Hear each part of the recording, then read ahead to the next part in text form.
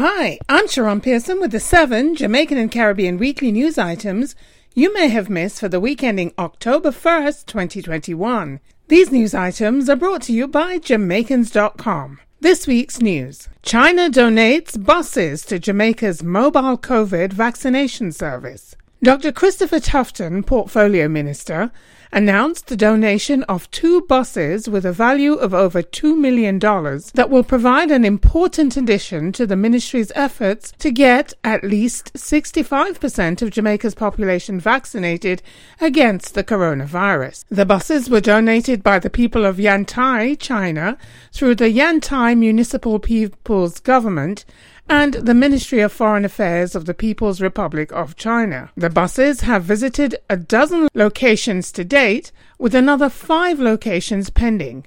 Some 200 people received COVID vaccinations at each stop, according to Tufton. Minister of Finance tables budget supplement to combat COVID-19 impact. Jamaica's Minister of Finance, Dr. Nigel Clark, provided for an increase in government spending by about 4% to fight the spread and impact of COVID-19. The supplementary budget increases equals $36.5 billion, over 50% of which will be put toward combating the coronavirus. According to Clark, a major focus of the supplementary estimates is to provide more resources to Jamaica's healthcare sector to help the most vulnerable populations, with approximately $15.6 billion from the total $867 billion for fiscal year 2021-2022 going to the healthcare sector and vulnerable populations via the Serve Jamaica program. This week's Caribbean news. French global telecom provider to improve services for Caribbean nations. Orange, an international telecommunications provider based in France, has signed an agreement with Digicel, the Irish-owned telecom firm, to construct a submarine fiber-optic cable to link the Caribbean nations of French Guiana, Suriname, Guyana, and Trinidad and Tobago. The Digicel Deep Blue One network will allow Orange to offer superior connectivity to French Guiana through the subsea cable. The cable will serve as a complement to the existing Orange-owned 1.746-kilometer Kanawha cable, commissioned in 2019. The new system will provide a secure and adaptive solution to the increasing needs of customers for broadband services. The 2,000-kilometer Deep Blue One cable commissioning is slated to start in mid-2023 and completed early in 2024. Are you ready to reach the world with your event, business, or product?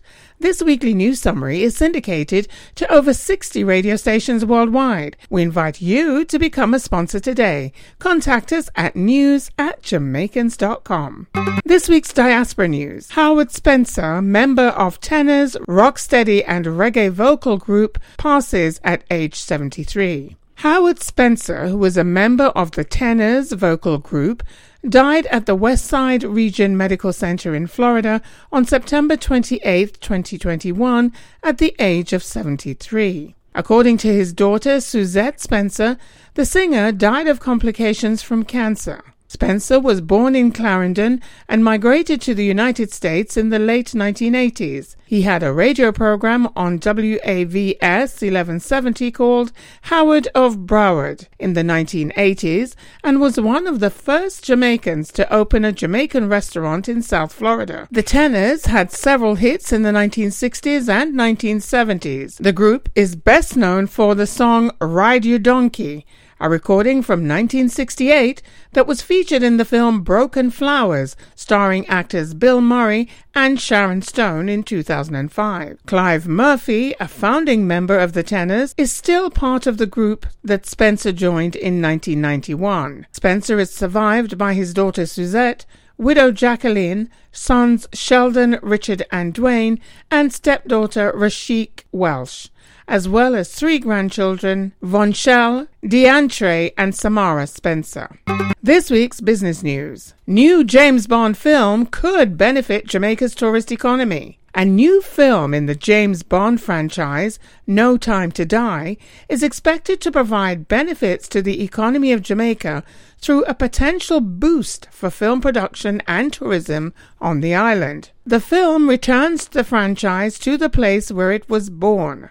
After several COVID-19 related postponements, the film opened in the United Kingdom on September 28, 2021, with Princes Charles and William and their wives in attendance, along with its star Daniel Craig. The film's initial scene is filmed at GoldenEye in Jamaica, the beach house in Arocabessa where author and James Bond creator Ian Fleming wrote his novels. Several James Bond films have featured Jamaican locations. No Time to Die was shot in Kingston, Ocho Rios, and Port Antonio, and also focuses on Jamaica's culture and nightlife. The film's highlighting of Jamaica was noted by the country's tourism minister Edmund Bartlett and by culture minister Olivia Grange as helping to promote Jamaica as a tourist destination.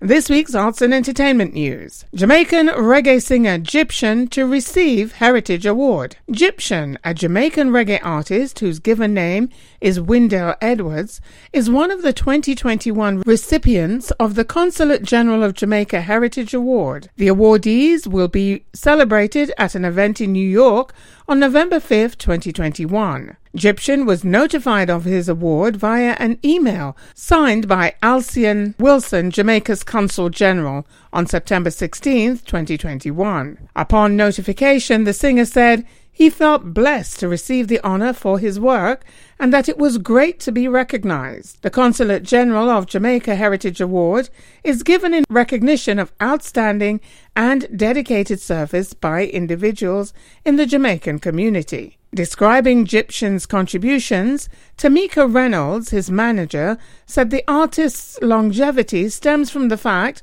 that his music has evolved over time to sustain him as a relevant force in modern reggae and dancehall. In many ways, Gyptian is a symbol for a generation that is about breaking down stereotypes. The presentation of the award will occur at the New York office of the Consulate General of Jamaica. Now for this week's sports news. Cedella Marley launches Football is Freedom Women's Football Initiative. Cedella Marley, CEO of the Bob Marley Group, is the global ambassador for the Jamaica Women's Football Program for the 7th year, and she is expanding her commitment to women's football. She has introduced a new initiative called Football is Freedom, with the goal of providing tools and resources to develop women's football in the Caribbean, Latin America, and Jamaican diaspora communities in the United States. Marley was prompted to launch her initiative after noting the important role football has in empowering young women on and off the pitch. The program will support the development of women's football by funding existing grassroots programs, promote the growth and development of national teams via the staging of a yearly exhibition match or mini tournament, provide quality training and raise funds to directly benefit women's programs in participating federations, and investing in the holistic wellness of players through the funding of scholarships and programs to help players with the skills and tools they need to succeed beyond football. Thank you for listening to the Jamaica Weekly News Summary, brought to you by Jamaicans.com. You can listen to this podcast again at Jamaicans.com. We invite you to become a Weekly News Summary sponsor. Contact us at news@Jamaicans.com.